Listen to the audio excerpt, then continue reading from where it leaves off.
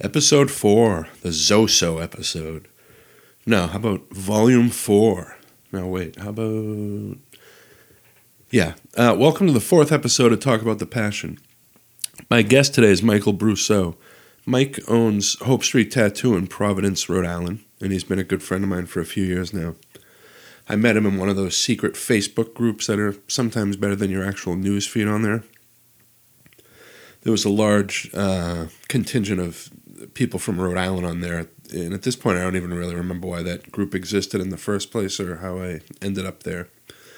Regardless, I met a lot of really cool people there that I still call friends. So I finally met him in person at a 7 Seconds show in 2014, where we talked about the Judgment Night soundtrack and other good and bad things that happened in the 90s. And then a few months later, I contacted him to do a tattoo on me, which was a ventriloquist dummy Raymond Pettibone did for a Black Flag flyer, November 18th, 1980 at the Starwood, the Minutemen, if you're counting. During our session, I remember him talking about wanting to do more original stuff on people. And I meant to ask him in this interview, but I didn't. But I imagine since he's from having a shop in Providence, he's probably tattooed his share of pineapples on people. But who knows? Maybe Mike, maybe you can answer that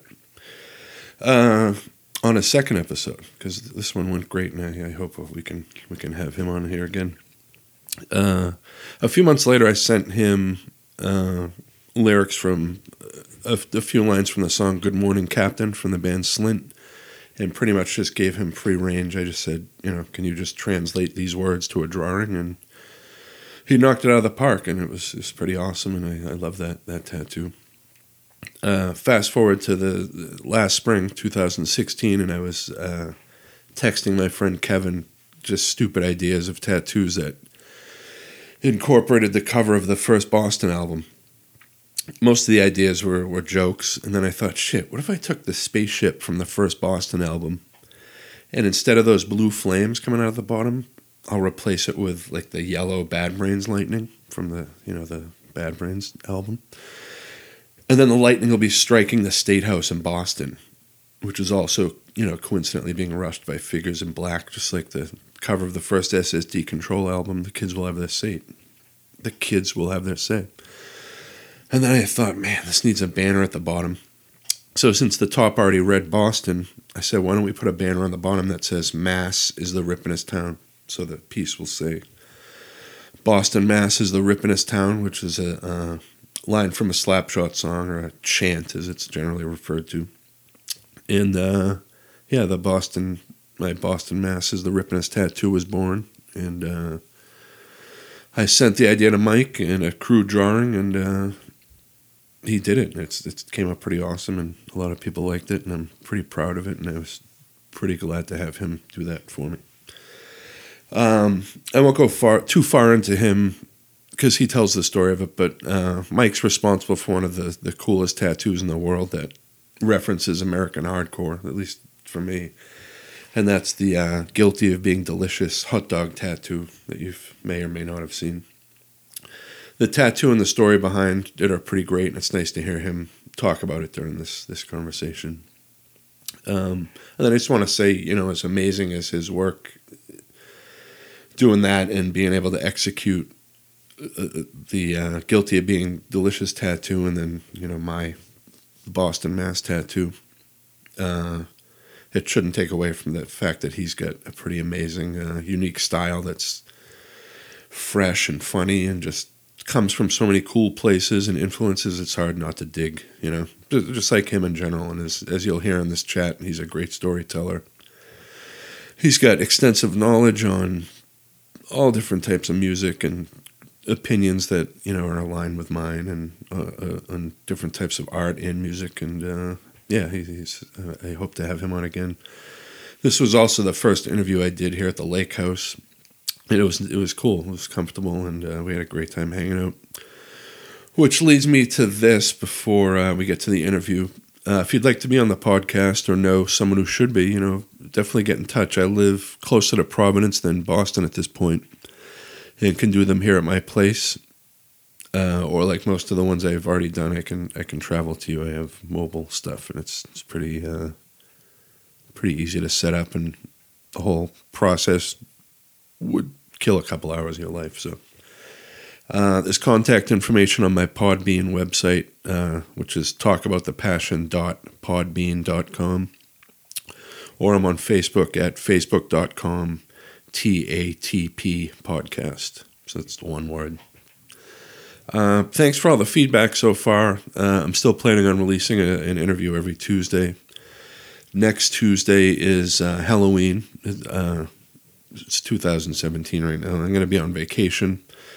And there's really no reason for me not to release one because I have a few of these already in the can ready to go. But I've decided to release this special sort of Halloween episode, which is basically just going to be me talking about some vaguely Halloween-esque type things. It'll be much shorter than these hour-long conversations, but I've had fun putting it together, and yeah, I think you'll dig it. Anyway, let's get this episode started. So here's this week's guest, Michael Brousseau. Thanks for listening.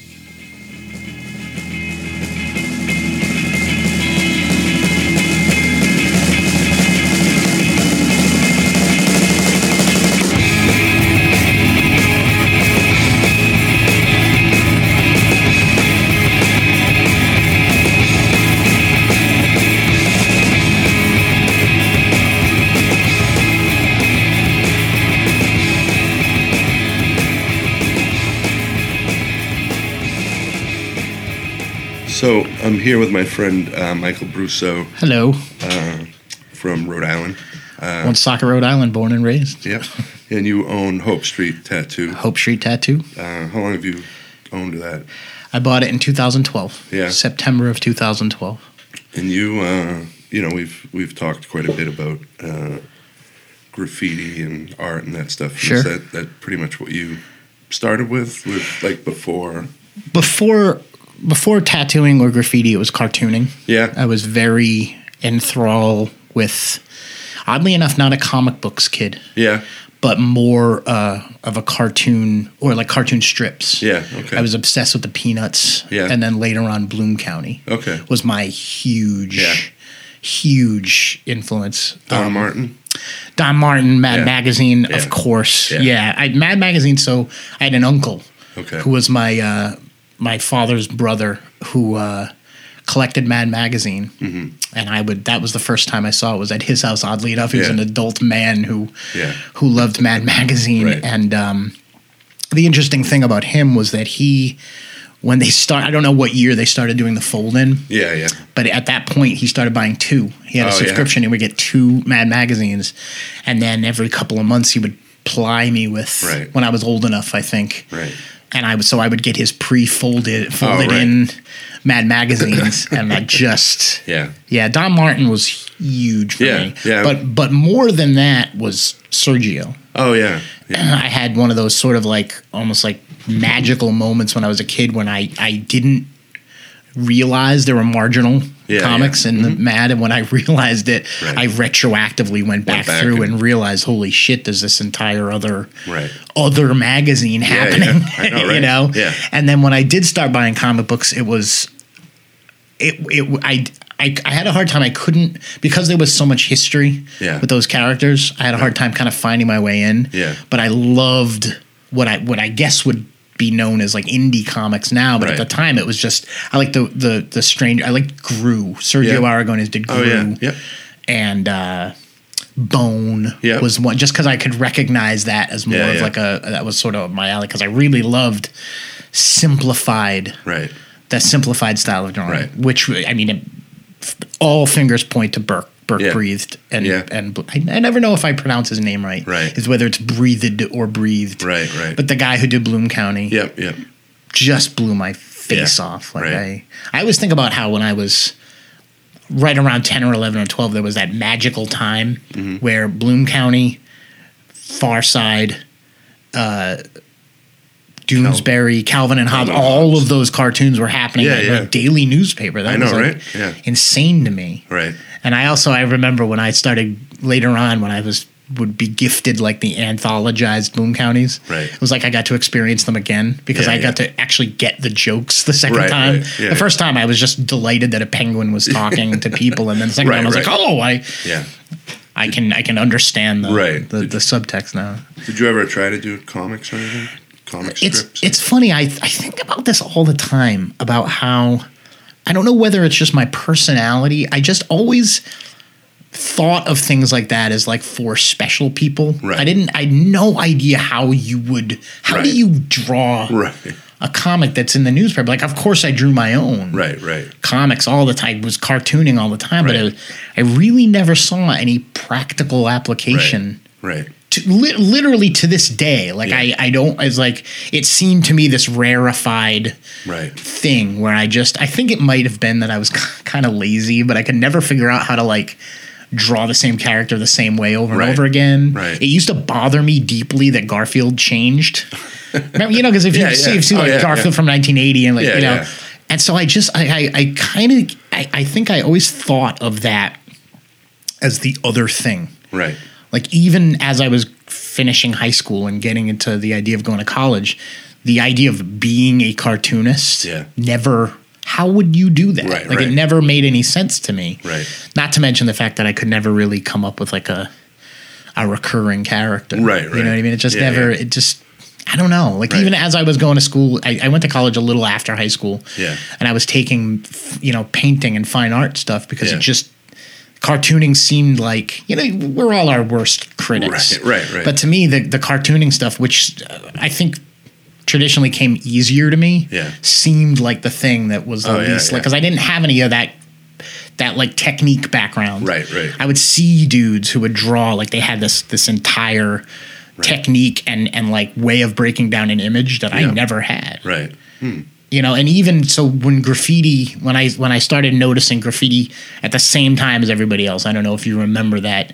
All of a sudden in 1993, whether it was that they reissued Subway Art or whatever it was, I don't know what all of a sudden there was graffiti. I think it also had to do with when they did all the lettering in the inside sleeve of Check Your Head. Was done by that was Hayes, I believe, did all that, and all of a sudden every kid had a magic marker and a tag. Even with that, there was these guys who had this like immediate touch for it that I never felt like I had. I always felt like sort of like I was an outsider, trying to kind of like foist my own sort of idea of what graffiti was, but it never looked.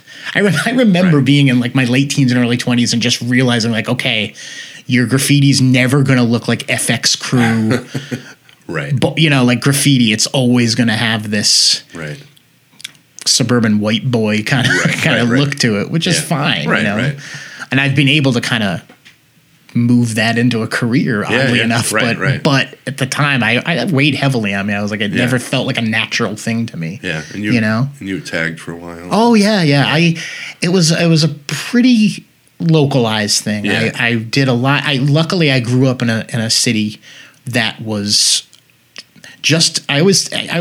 It's funny that this has always been my attitude, where I always felt like I grew up. People feel like they grew up out of time. Like I should have been born in the 60s. I always felt like I was right there. I was like a skateboarding rap music kid in the 90s. I grew up in this little industrial city that had the shit kicked out of it by the Industrial Revolution. And there was tons of buildings and abandoned, foundations and many, many places that a kid who wanted to kind of apply his name to a wall could do it. And I moved throughout that city in the 90s, no problem. I rarely, if ever, got into any trouble. But it's funny because I was never the kid who took it up the highway to Providence. To me, there was Providence guys, and that was the real deal. And I was like this. I was like this king in a 12-mile radius in Woonsocket, and I was kind of fine with that. I was like good with that. Nice. So I got arrested a couple times. I got arrested once for doing the dumbest piece of graffiti ever. I was at a show at the second living room, the one that was behind the behind the gas station. Oh yeah. Because that was the second one. The first one had the big bubble window. Right. So I was at a show at the second living room, and I saw a tag. Yeah. That was my tag that I didn't write. Right. Oh, really? And I had paint with me, and I was getting ready to leave, and I was giving this friend of mine and his girlfriend, they were just getting a ride home from me. Yeah. And I decided in this very rare show of like, show them, I X'd out the tag right next to a cop. I mean, the cop literally looked at me and was like, dude, really? what? Why? Right. Went to jail, Yeah. got into some trouble. And that was the only time I was ever actually caught. But but that made me kind of ferret back to my, I'll be in Woonsocket and do like my artsy fartsy kind of bubble letter graffiti. Yeah, I was doing graffiti and I got someone ratted me out. I did a piece behind a Dunkin' Donuts in Swampscott. Nice. And then maybe a month that might be the most Massachusetts thing ever said. I did it behind a Dunkin' Donuts in Swampscott. Yeah, and then maybe a month later, or maybe it might have even been like 2 weeks later. And the thing is, I remember my mother, the police came to my house and were like, your son. And she's like, as a matter of fact, he does have spray paint cans. And like, fucking crazy. God damn it, Mom. Yeah. And so maybe 2 weeks later, I was at a Bickford's, or it was IHOP. And I went into the bushes to take a piss. We were like leaving. Yeah. And a friend of mine decided he was just he wasn't a graffiti guy, but he had a pen for whatever reason. He drew a big dick on the wall. And so we left. Someone apparently wrote my license plate number down and called my house again. And my mother, yep, he just got arrested for this in Swampscott, so. They really gave you the shaft, huh? Yeah. Yeah, the listeners of this podcast don't know Michael is one of the punniest people. It's the way I deal with life. I have to. So that was. I remember I'm a graffiti, and then I get arrested for my friend drew a dick, and it wasn't even a good dick on the. It was a lousy dick. Yeah, it's funny with the graffiti thing. For me, it was something I certainly found my look. Yeah. But it's weird because when I moved into tattooing, I was the least comfortable. Yeah. Sort of foisting my own personality into tattooing. Yeah. That took years. But with graffiti, it was kind of immediate. It was kind of like, okay, like I said, I was like, I don't relate to that sort of hard style 90s graffiti look. That's amazing stuff, but I just couldn't. We were lucky. We had this dude from Providence whose tag was Wizart. Okay. Who was just absolutely a master of his characters, and his stuff was magic style. I say the word magical a lot because it really, to me, it felt that way. It felt like he was using aerosol spray, and this is old aerosol spray. This is not European controlled pressure cans. This was Krylon and Rusto, and he was using that stuff in ways that, again, I saw it and I was like, okay, that's not for me. I'm going to do these very overly simplified, almost like, Daffy Duck style, like big thick outline kind of cartoonish stuff. And I went pretty far with that stuff. But even to this day, I still draw graffiti. Right. And even to this day, it's still very much informed by that very less is more kind of one color fill. Like I don't have a lot of time for this flares and bubbles and stuff because it just it doesn't interest me as much. Yeah, I feel like I've known you now for three or 4 years, I guess. And I remember one of the first times you tattooed me, you would say, you were kind of expressing, not frustration, but just saying, you kind of wish you did more of just your stuff, like that you were coming up with, and that's what started happening. Yeah. Strangely enough, it took me buying a tattoo shop. Yeah. I've always, I would say the kind of a running theme in the way that I approach whatever I'm doing is that I kind of have a long, slow learning curve. Yeah. And once I got into tattooing, all that other stuff for a long time took a real back seat. Yeah. I wasn't drawing cartoons. Right. I wasn't drawing graffiti.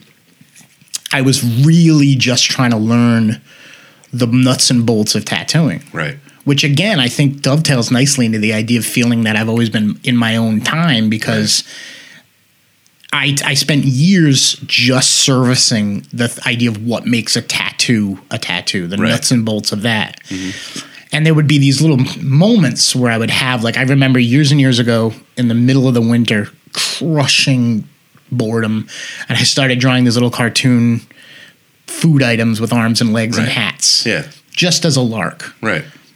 But I did one on somebody, and there was a response to it. Yeah. And so over the course of a couple of weeks in the middle of the winter, I started doing, I called them Delicious Town tattoos, and people really responded to that. But the funny thing is, that was sort of before Instagram. Right. And it was just sort of this word of mouth thing where everybody in Delicious Town had a job. Right. So the hamburger was a plumber or whatever, Right. Yeah. But over the course of a couple of weeks, I did like 15 or 20 of them. And it was this really nice response. But then, but even at that point, I was like, okay, well, this is just as funny. And then the minute I got busy doing real tattoos, quote unquote, that kind of fell by the wayside. Right. And it was later on when I bought a tattoo shop and I started getting kind of weary of, I started to think about if somebody were to say to you, do anything that you want to do, what would it be that you would actually do? Right. And because of Instagram and because the world starts getting smaller and smaller, you realize there are guys who spend every waking moment of their lives studying like Japanese Yorozumi tattooing and are amazing at it. Yeah. And are working within 20 miles of you. Right. Or guys who work solely in the medium of like super traditional American style tattoos, and who are doing they have this point of view and this voice. Right. So what would you do? Right. And all of a sudden it became, I kind of gave myself permission. Like, okay, dude, well, you like to draw cartoons. Once I restarted drawing graffiti, I thought of those things as like separate ideas, like separate disciplines. Yeah.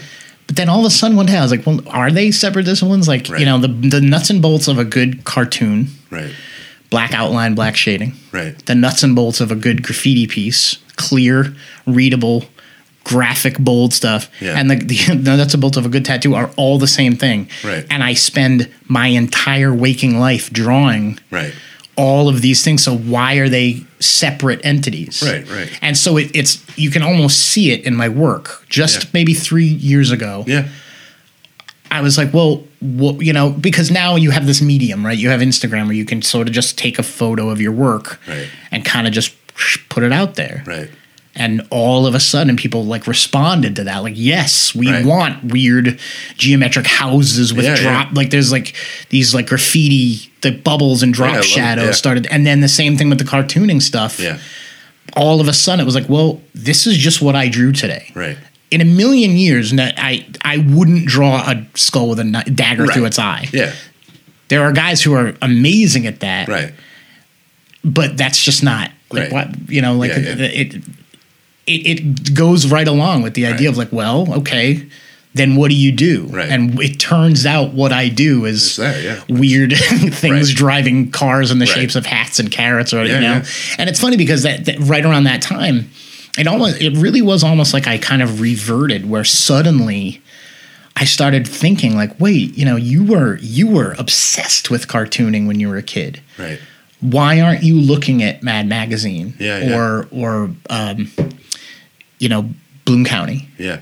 Look at the line quality those guys have. Mm-hmm. Why aren't you translating that into tattooing? Yeah.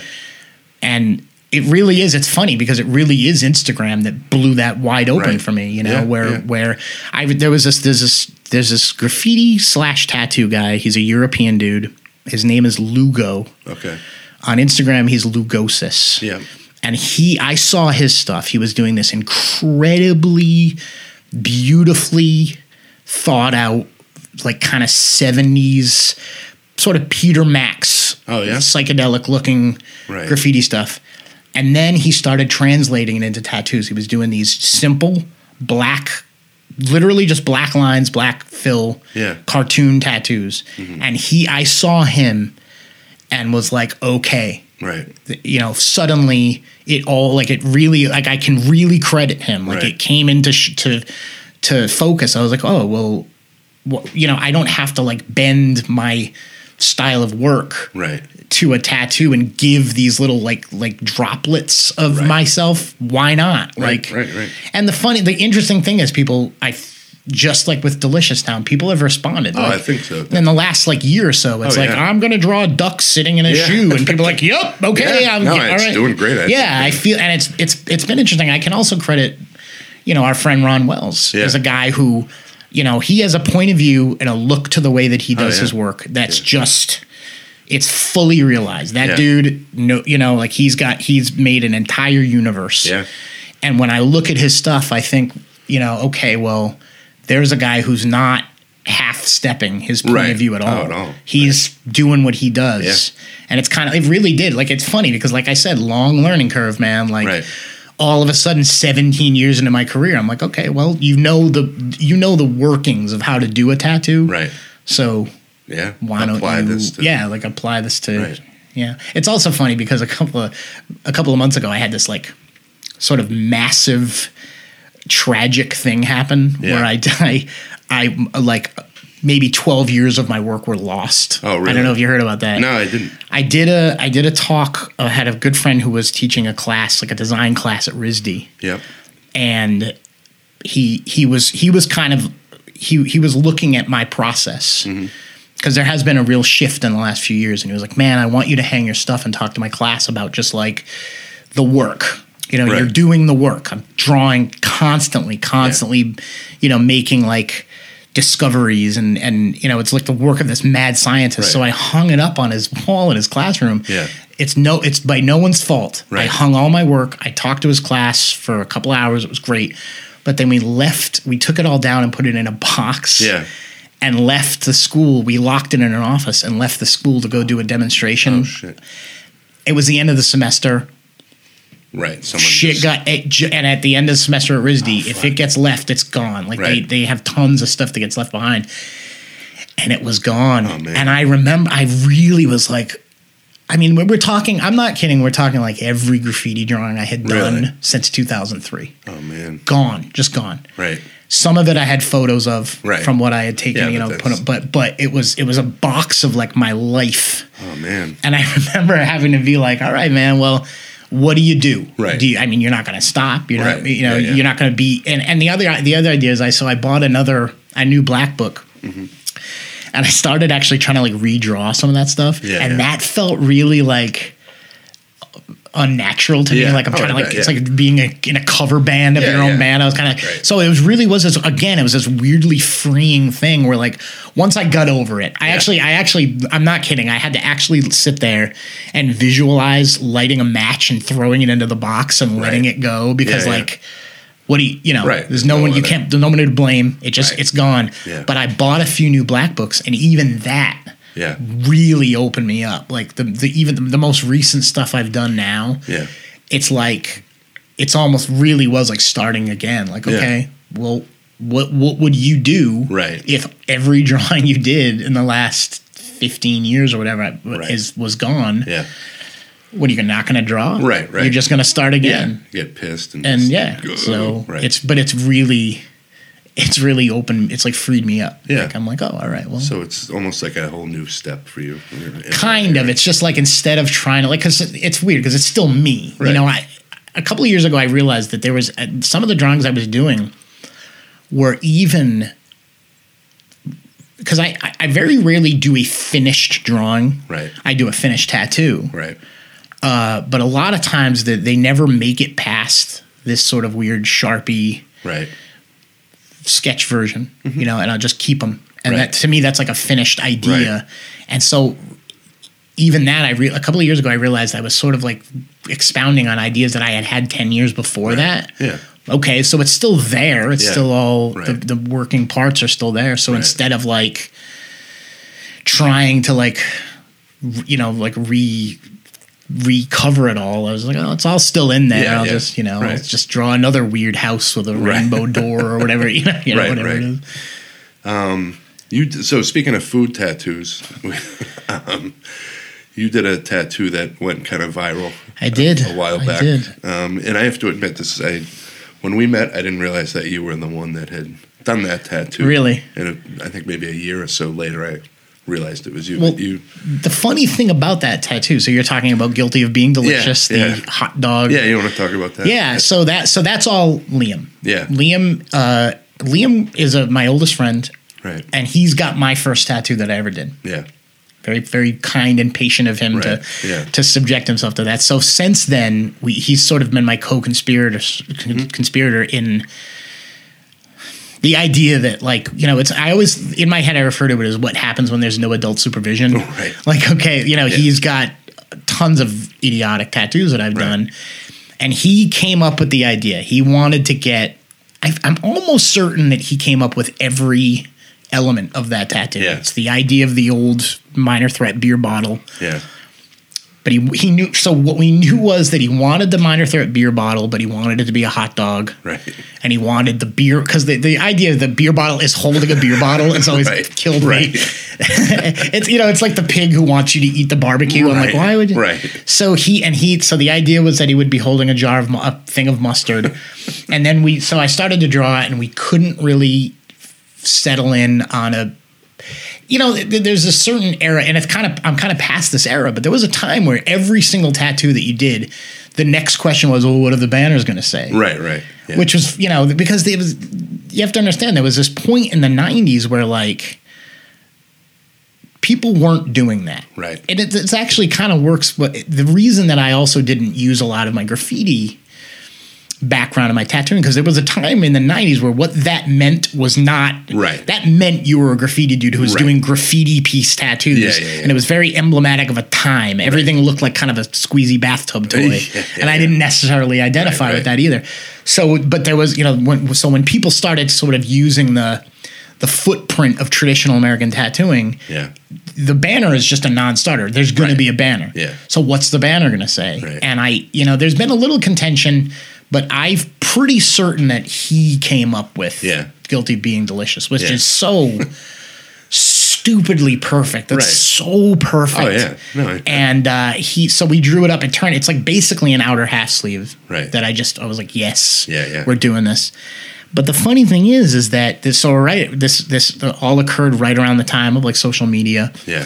And we put it up, and it just turned into its own thing. Yeah. Like, I had no idea how the idea of something going viral. I don't know. But to me, the funniest thing is, so not only have I met people who know the tattoo before they even knew who me and Liam are, but then there's all these other iterations of the tattoo that seem.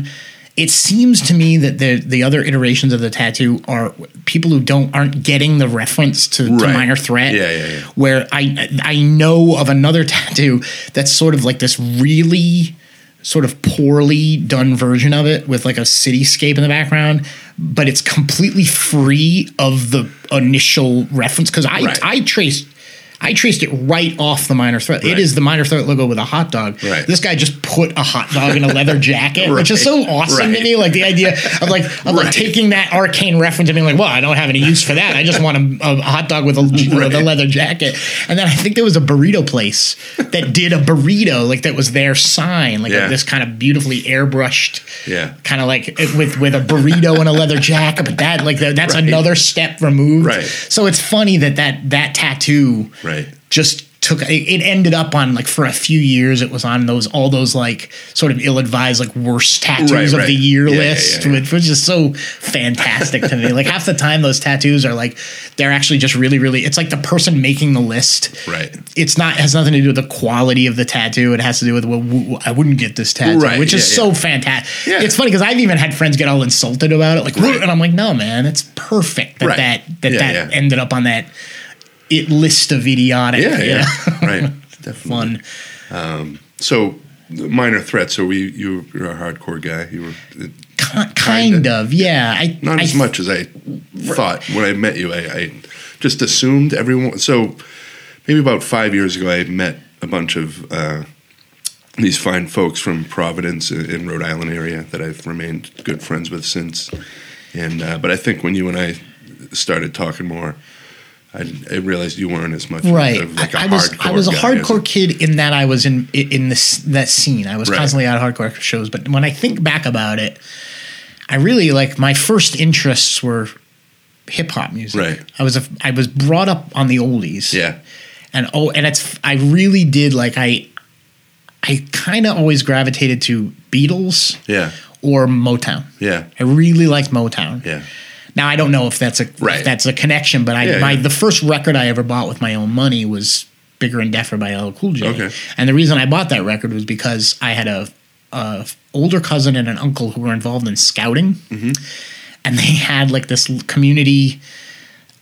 So in Attleboro, there's a place called La Salette. Yeah. And in the summertime, they have like a big fair. Right. And there was a group of kids doing like an impromptu skate demo. Oh, yeah? And they were listening to Bigger and Deffer. Really? And I was just like, these were the cool kids. They were older than me. I stayed far in the distance and kind of watched all this unfold. Yeah. And I had one of my most enduring memories from when I was a kid was that the slow jam on that album is I Need Love. Yeah, yeah. And it's like it's like a pretty hardcore hip hop record. Yeah, yeah. And but then like that's the I Need Love came on and like nobody switched it. Yeah. So it was like these kids like doing like these. I have this deeply ingrained memory of a kid doing a rail slide. It was the first time I ever saw someone in real life do a rail slide. Yeah. But he did it kind of like while I Need Love was playing in the background. I was like, wow, this is a different thing, man. Right. So I went out, we bought the record. I always have the other thing I always remember is that my father was good enough to let me listen to it on the way home. Yeah. But 4 lines into that record, he says, "Motherfucker." Yeah. And my dad just pulled the tape out and handed it to me. And was like, all right, man. Right. Like, so I got really into that. And then, Run DMC. And then, of course, the Beastie Boys happened. Right. Yeah.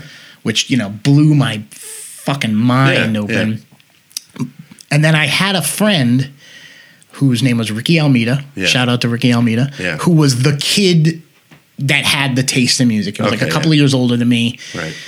And just had like he was like the Gandalf to me. Right. Like he would make me mixtapes, and it was every song was like, what is this? Believe it or not, he actually put Crucial Youth. Oh, really? On a mixtape, which I was like, at the time I didn't even realize there was a thing. My favorite thing is that there's hardcore, there's straight edge, and then there's parody straight edge. And I didn't even know the difference between those two things. But he introduced me to a lot of punk rock. Yeah. He made me a tape of "Gimme Convenience" or "Gimme Death" from the Dead Kennedys, which was I always say that the Dead Kennedys were the first punk rock band that sounded to me as terrifying as punk rock was supposed to be. Yeah. Everything before that kind of was like, oh, it seems like a little. I think if you're a 15-year-old kid and you hear "London Calling," that sounds like a Bruce Springsteen record, So I heard them, and that really, but within a couple of years. I remember I remember it was like yesterday. I heard "Do What You Like" by Digital Underground and was like, oh, okay, this seems like this sort of like inclusive. It seemed a little bit more warm and fuzzy and inviting to me, and I remember because when you're a kid, you got to make those choices. Right. And I remember being like, oh, I think I'm like a hip hop kid. Yeah. And then so what I was listening to in my Walkman was always hip hop. Right. But I was going to shows because, of course, all my friends were, as we started growing up and going to shows, I had friends in bands. Right. What year would this have been? Liam and I went to our first show either very late 87 or 88. We went to see Corrosion Conformity at the Rocket, which is, I have that notch in my belt that actually saw shows at the Rocket. I saw it. It was Corrosion Conformity and The Worst. And Maelstrom, I believe, was the other band. And then from there, of course, you go to a hardcore show and holy shit, there's this whole. I also remember we went to see. That was a funny moment where, when you're a little kid, like you think your world is like the 4 square blocks that you live in. Yeah. But I remember at what is now. It was called Great Woods. Oh yeah. Is it the Tweeter Center now or Xfinity Center? Public Image Limited. New Order and the Sugar Cubes played. We went to that and I was like, oh my God, like there was I didn't know idea that there were that enough right. of the punk rock type people to fill a place like that. I was like, holy shit, this is like a big deal. Yeah. So I went to a lot of shows, but I really focused, like for my personal records that I was like buying and listening to, it was hip hop. And hip hop shows at that point weren't that great. There were not a lot of them. I saw Tribe Called Quest and De La Soul at the hockey arena at Brown in '92, which was ridiculously amazing. I saw the Roots, believe it or not. I saw the Roots when Razzel was still in the Roots at Babyhead. Really? Like small. Yeah. Third Base also played Babyhead. Yeah, I got to see that show. Yeah. They were great. Holy shit. Oh, remember the Goats? Yeah. The Goats were a huge. Yeah, they were great. They were amazing. Super political. That's one of those weird records that shit. Some of the political references are a little dated. Right. But if you listen to the Goats, that record now, like that holds up. That is a really good record. But that was the same time that, like, you know, Digable Planets was happening. It was a very groovy, kind of like easy going time in hip hop. I remember being, this is a funny aside, but I remember being very, very taken. I wonder how this is going to come off. I remember being very taken by Q-Tip offering you a hug if you needed a hug and can I kick it? I was like, you know, because it's funny because I didn't when we listen to stuff like NWA, I say we, but really me, I almost thought of it as almost parody music. Yeah. It didn't seem right. Well, of course, now we know the realities of that stuff, but to me, like that stuff almost seemed funny to me. Yeah, definitely. But that East Coast New York early '90s, like I'm really into De La, really into that stuff. That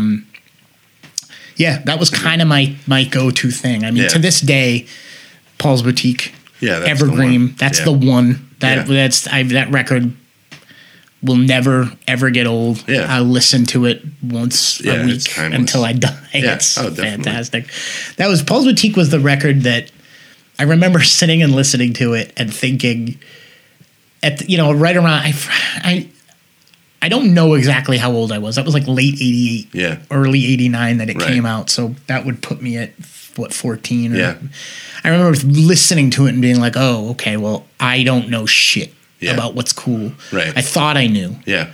I thought I was hip to the Dead Kennedys and I had seen Eraserhead by that point or whatever. And then I listened to Paul's Boutique and I was like, oh, okay, well, these guys are sampling the Ramones and Johnny Cash and when I'm 64 and it was like I got a lot of work to do. That was a huge one for me. That one didn't hit me too. I loved the first record, and then I remember the second one came out, and it was like, because it was different. Oh my god, it was so different. Hard to, I can say that you always, there's a lot of examples of times where you kind of find yourself on the wrong side of history. Like for example, I didn't like Check Your Head very much. Yeah, I liked the very Beastie Boys songs on Check Your Head, like live at PJs. But like all that stuff they were doing with like there's with that instrumental that's basically a Meters song. I wasn't hip to that until later on. I remember kind of complaining about that record. Like I want the Beastie Boys to sound like the Beastie Boys. But Paul's Boutique, I was like, yes, in big bright letters. Like this, there's so much going on in this record that it was like a lightning bolt to me. Did you see them on Check Your Head tour? I saw them. Yes, I saw them at Rocky Point. Okay, they played Rocky Point with L7 and Luscious Jackson. Okay, and I was kind of. I loved Luscious Jackson. I didn't dig into them until later on. Yeah. I later on in the early 2000s when I listened to so much rap music that I just you just get to the end of it's like what's left, and I started sort of digging into more kind of indie rock kind of stuff, and then I remember because there's a song that like Ween perform on that's on the Co-Stars record. Okay, I remember being really enthralled with that. But it took way later for me to appreciate. I remember the vibe in the crowd. This is kind of a messed up thing to say, but the vibe in the crowd during the Luscious Jackson set at the Beastie Boys show was that it was like a joke band. Like they were, what is this? Right. We weren't digging the subtleties at all at the time, but they always, because the first time I saw them was that first infamous tour with Murphy's Law and Public Enemy. That's right. And I remember like Public Enemy was probably because I kind of got in when Run DMC started. Sure. All the Def Jam stuff and LL Cool J but I just remember that first Public Enemy album is so just the cover of it is just very mysterious and dark. I'm like, what do these guys do? They're all standing around like a turntable, right. And then seeing them live with the S1Ws and marching around on stage. I just remember like as a 16-year-old white kid, I was like, and it opened up my, like, I didn't know who Huey P. Newton and like all these people were in it, and it definitely like helped you just cross that barrier. Right, you learn a little empathy, like, oh, this is a world that I don't really. Yeah. I remember when we were teenagers, like wearing a Public Enemy shirt was like that was a bold move, man. Like, Public Enemy shirt. Yeah. That was a big deal. It would probably be like wearing a Black Lives Matter shirt in this neighborhood. Right now. But yeah, and then the Beastie Boys I saw on that Check Your Head was with Fire Hose. Oh, wow. And then I saw Where was that? At Avalon, which is now House of Blues. Yeah. And then they played the Field House at UNH with Rollins Band and the Lynch Mob. Remember the Lynch Mob? The Lynch Mob, which was Ice Cube's. Yeah. And I think two or three of those guys might not even be alive anymore. Right. Was it Ice Cube solo or was it the Lynch Mob that played Lollapalooza 2? I remember Ice Cube played. It was Ice Cube. It was Ice Cube. Yeah. Because I saw that. I was like, wow. I remember we went to Lollapalooza 2 and I didn't even know he was on the bill. Right. And when he came out, I was like, oh, excellent. Okay, this is great. Ice-T was on the first one. And then, And I saw Ice-T. That's another one, like, when I listen back to Ice-T, and this might not be the most popular opinion, but his stuff has not aged well at all. And I remember when he initially came out, because it was all New York. Yeah, right. So I remember, like, when I first heard Ice-T, the Power record, I think it was. I just remember, like, it just seemed real corny. The beats on it were real corny. It certainly is of a time. Yeah. I would say that Ice Cube kind of. I have a real affection for Ice Cube, but it really is not the best stuff. Yeah. No, Ice-T. I'm sorry, Ice-T. Not Ice Cube, Ice-T. Yeah. Ice Cube stuff is. Oh, Ice Cube stuff is hard as fuck. But I'm sorry, Ice-T stuff is like you hear it and you're like, girls, damn, let's man. get butt naked and it's very. Like, jeez. Come on, man. and then the body count was just. I remember thinking like, this is on a major label, when my band would practice and I would get like behind the drum set, I was like a better drummer than whoever the guy was that was. Ernie C. truly did take us to South Central. I remember Body Count played at Babyhead and I didn't go. Yeah. Because I was just like, I had very little quarter for rap hardcore metal crossover. I remember the Judgment. In fact, you know what? The first time we ever met in person, we touched on the Judgment Night soundtrack a little bit. And how it was just like, I don't know, man. Like this is sort of the weakest tea from both sides of that aisle. Yeah. So Mudhoney and Dell really is that. That's right. I remember, but of course, this is so emblematic of the time because I was the one that I would go to bat for on that record was the De La Soul, the Teenage Fan Club song, because that was kind of that was like a good song. That was the closing credit song. And I remember all right, I can kind of dig this. But that's also it's funny because that was right around the same time that like I realized there were two hardcores. You know what I mean? There was because it was like guys in like track suits, and then like the super nerdcore. Like I was like, I don't know which side I fall on this, but I definitely did not follow the Biohazard side of things. Although I did see them Biohazard on the night of Hurricane Bob with like 15 other dudes, and I will say this, as much as I'm not a fan of Biohazard, they fucking tore that place down that night. Holy shit balls. Because it was 15. Nobody even thought the show was going to happen. And they showed up and did the full. It would be like if Kiss played in full makeup in front of 12 dudes. Like they had their shtick. The guy hung from the ceiling with his guitar.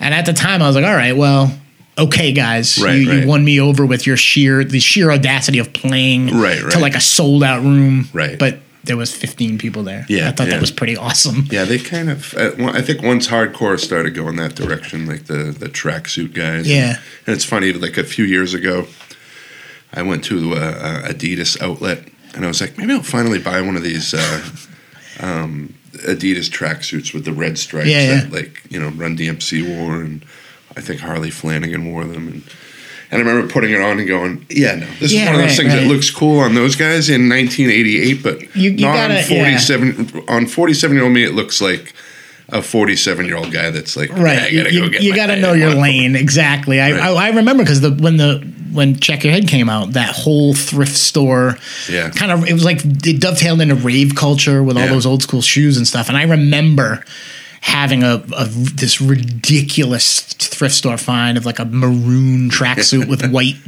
two white stripes and then like a screen print of like a yacht on the back. It was like the most Mike D thing. Oh, right, yeah. And I remember wearing it around the whole suit and just realizing there was like no way to hide a boner or like you were kind of exposed to the world. And then so that developed into like the disco shirt and the tracksuit jacket on top of it, which was a very popular 90s look that I was certainly guilty of. But you can't, I feel like it takes a certain kind of guy to rock the top and bottom. There's a commitment there that I just couldn't do it.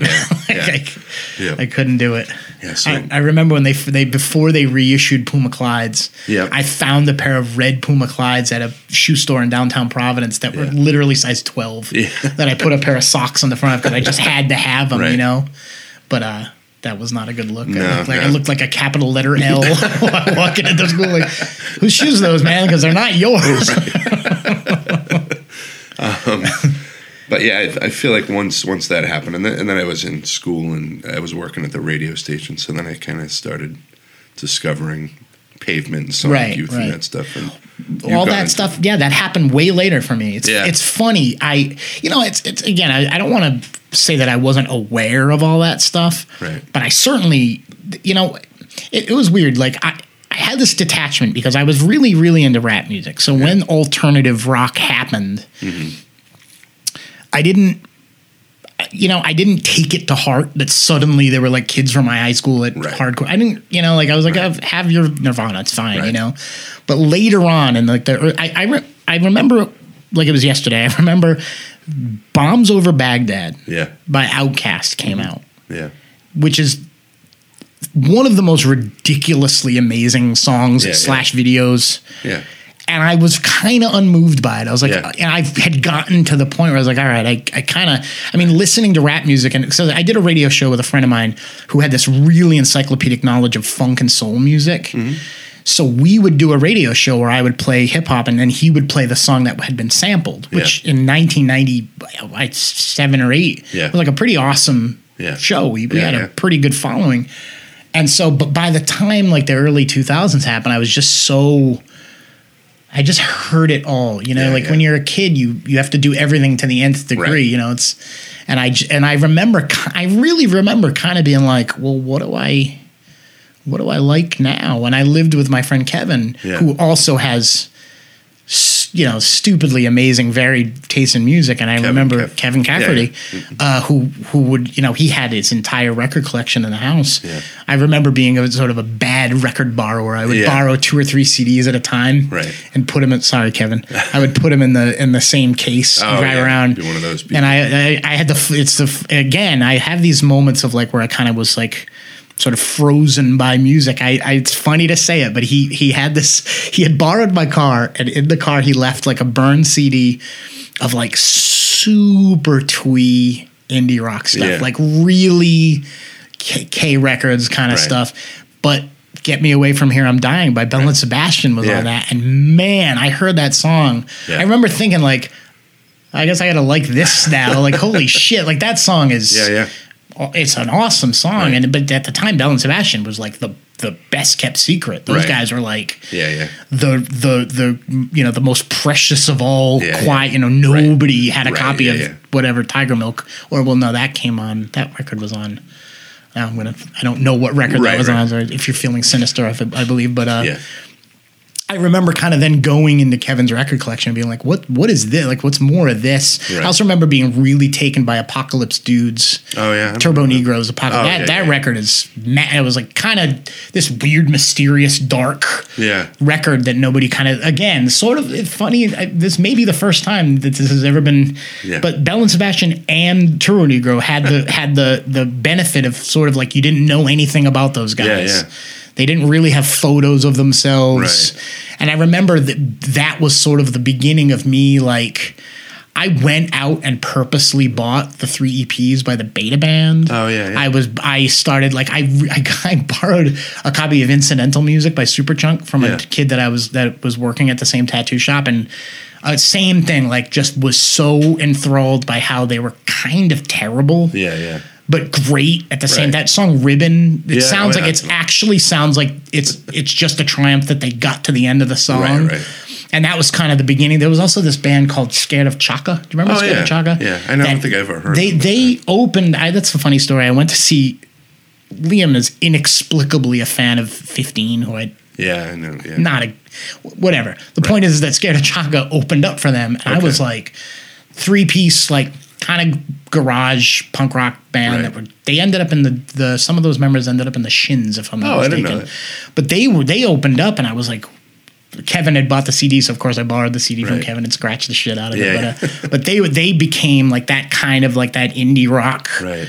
But all those, like, I'd certainly been aware of Dinosaur Jr. and Pavement and Superchunk and all those bands. Right. That was my point originally. Sorry. Right. But all of a sudden I was like, okay, I'm going to go and buy like some Smiths records and some Dinosaur Jr. records and some, I got really into the band Pavement because I had never heard a band like that. They were like this weird kind of stoner jam band. Half of the songs sounded like they had sort of just stopped writing it in the middle of the song and wandered away. And for me, who was like so into that locked in idea of hip hop, I liked the idea of just like, I don't know, other loose music. Like, loose, like weird, like, okay, I had no, you know what it was? I almost had no like frame of reference. None of my friends were actually into that stuff. So I was sort of discovering it on my own. That's good. Yeah. Which was fun, you know, you know, and that's when then I also heard New Pornographers for the first time, which are their record, Twin Cinema. This almost sounds like a greatest hits album. It's fucking every song is killer on that record. So that was like a whole. But now it's sort of weirdly regressed. Like I almost listen to exclusively hip hop again. Yeah. Well, because there's good stuff. Yeah. You know, all of a sudden it's like happening again. And and we were talking about that before we started recording. Was the people in your life that are like the old, and I do this sometimes, and I try not to. I feel like I finally got over the hump maybe 2 or 3 years ago where I'm like, I don't care if a teenager likes this. So we were talking about people that are like, there's no good hip hop anymore. There's no. You're just not looking, man. The thing is, you have to be empathetic to the idea. Like, nothing is ever going to move you the way that it moved you when you were 15. I get it. Right. Hip hop music, if you're a fan of 90s rap music, it just isn't the same thing. Right. But why should it be? Right. So I understand the idea of not liking it, but I don't have a lot of empathy for the idea of just blocking it and saying it's not there. Yeah. Because I heard Cadillactica by Big Crit, and that record is fucking killer. Yeah. And that's a new record. Yeah. It's amazing. What else have you been listening to lately for new stuff? Newer stuff, you know, we all mourn the loss of Outkast, but Big Boy just put out a new record that's ridiculously good. Yeah. Obviously, Run the Jewels are amazing. Yeah. There's more. So Clips. Do you ever listen to Clips? Mm-hmm. Yeah, you kind of. Ever since Clips broke up, so Clips had 3 pretty great records in the early 2000s, but ever since then they split up, and the main guy Pusha T is putting out amazing records. Like the song Numbers on the Boards. I defy you to tell me that there's no good hip hop, good hip hop if you've heard Numbers on the Boards. But it moves differently. That's the thing. I think that, you know, if you're used to Showbiz and AG, which is Goodfellas is probably one of the most iconic 90s hip hop albums of all time. But so if you're expecting that, there's not a lot for you. There's what's that guy's name? There's a Danny Brown. I'm sorry, not Danny Brown. Joey Badass. Joey Badass has some very 90s shapes that he's forming. Raz Kaz is putting out newer records now. So some of it, but even Run the Jewels. I mean, that is difficult to get your head around if you're thinking in terms of OC or special ed or whatever. You might have a hard time listening to that, but it's fucking good stuff. Joey Badass, I kind of wish because he put out a new record that I was a little let down with, because that song Waves he put out. I haven't actually heard it. Yeah. It's great. I'll put it on after this. But it's it sounds like it's from 1993, and I think he was 16 or 17 when he recorded it. So it's funny. But yeah, it bugs me now to no end when like my older friends, like we were talking about, like I saw a dude with a CBGB shirt and he's probably never been there. And it's like, who gives a shit? Yeah, I don't care. Well, that's what I was saying is, like, I guess we're all supposed to go through that point in life where we've gotten a little older, and we kind of don't recognize the scene around us. Yeah. But then you've got to move to the next point of your life, which is, who gives a shit? Yeah. Like, are you really going to give some kid shit because he's wearing a Misfits t-shirt? Like, who? Right. Like, why do you care about that? And it's funny because at the same time, I know I probably have a tendency to do that a little bit myself. Right. But it's funny to me. I have this very distinct memory of my father pointing, I was in my early 20s and my father pointed to some kid walking down the street in my hometown with his pants hanging off his ass and his hat crooked. And my father, who was a biker, like rockabilly DA haircut kind of guy, and my father was like, "Oh, look at this kid." I remember thinking, like, that in through time immemorium, there's been an old guy looking at a young guy going, "What the fuck is so?" What, like, if you know that, if you're aware, that's my problem. I'm aware of that, exactly. So I can't let myself be the guy. Yeah, like who's going to bemoan hipsters, whatever. I just can't do it because I'm like, well. Everybody's just experiencing things in their own timeline. Especially we were talking about earlier about hardcore generations are literally like 2 years deep. Yeah. You can not go to a hardcore show for 2 years, and the next time you go to a hardcore show, like literally the people move differently. Oh yeah. Their clothes hang on them differently. Yeah. So you could either be the like curmudgeonly old guy, right? Like bemoaning everything, or you could just be like, okay, well, it moved on without me, and now I just get to stand in the back and be the fat guy in the Saxon t-shirt, like you said. I've kind of I've morphed into the guy now that, like, I was in LA a few years ago, and there was 2 or 3 kids in there that were wearing hardcore stuff, and one of them had a Siege patch on his jacket, and I was like, hey, that's cool. When I saw them, and I'm like now that old guy. It's like, oh, I saw them in 1980. And, whatever, old man. Right. Yeah, and they were actually pretty cool and talk. But like, I find myself doing that all the time. That means that's a cool kid, Right, like right. It's funny. I was. If you want to watch a kid glaze over, play him what you think is supposed to be the definitive thing. Yeah. You could. We were talking about earlier. You could play a newer hip hop kid an OC song. Oh yeah. And he's literally going to look at you like, this is corny as shit. But it's okay. Like, yeah. I played the Beastie Boys for guys I used to work with that were younger, and I could feel how crappy it probably sounded to them. And I was like, this is awesome. And then I just remember thinking, this must sound like if us hearing like Pat Boone, right. So. I always think about.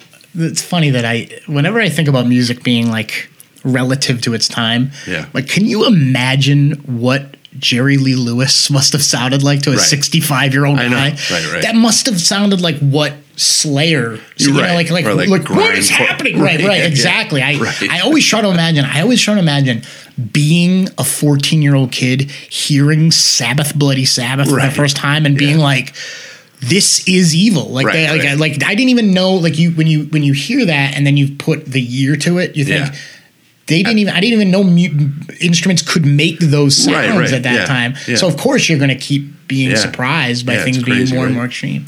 The Stooges, are you kidding me? Can you imagine what that must have, like 1960, TV was still in black and white, right? Yeah. Am I, like Heroin I always think of Heroin by Velvet Underground. Yeah. Like, they wrote that song. Right. They didn't record it till later on, but they wrote Heroin in like 1965. Yeah. That's crazy. What? Yeah. A very, like, at the same time that they were doing like something tells me of that, they were writing a very frank song about doing heroin. I don't know. I don't know if that's an aside or whatever, but I always think about that, just the relative time of when something came out. It's like, Jesus, man. Like, imagine being that far ahead of the game. I know. So maybe in 20 years, we're going to hear stuff that's just Well, can you imagine? Yeah. Because what we were talking about, like rap music, or more appropriately to say would be like pop music. Yeah. It all just they're at a point now where their frame of reference is something that's so far beyond a 42-year-old dude's realm. Like the idea that old people use Facebook, like kids don't use Facebook. Kids don't even use Instagram. They use Flarb, whatever that is. Like I don't know, So the idea of like you could be really pissed off about the fact that time moved on, or you're just like, all right, well, I just don't get this. It's not my deal. Yeah, I don't know. Right. Yeah. Yeah. So on that note, we're just about in an hour. So all right, man. I sure told you. Right? We will definitely have to do this again. This is actually the first one I've done here at the lake house, as we like to call it. It's very placid, I got to tell you. Thanks, man. I've got a view of a crystalline lake right out the window here while we're talking. Yeah. It's nice. Awesome. Cool. Thanks, man. Yeah.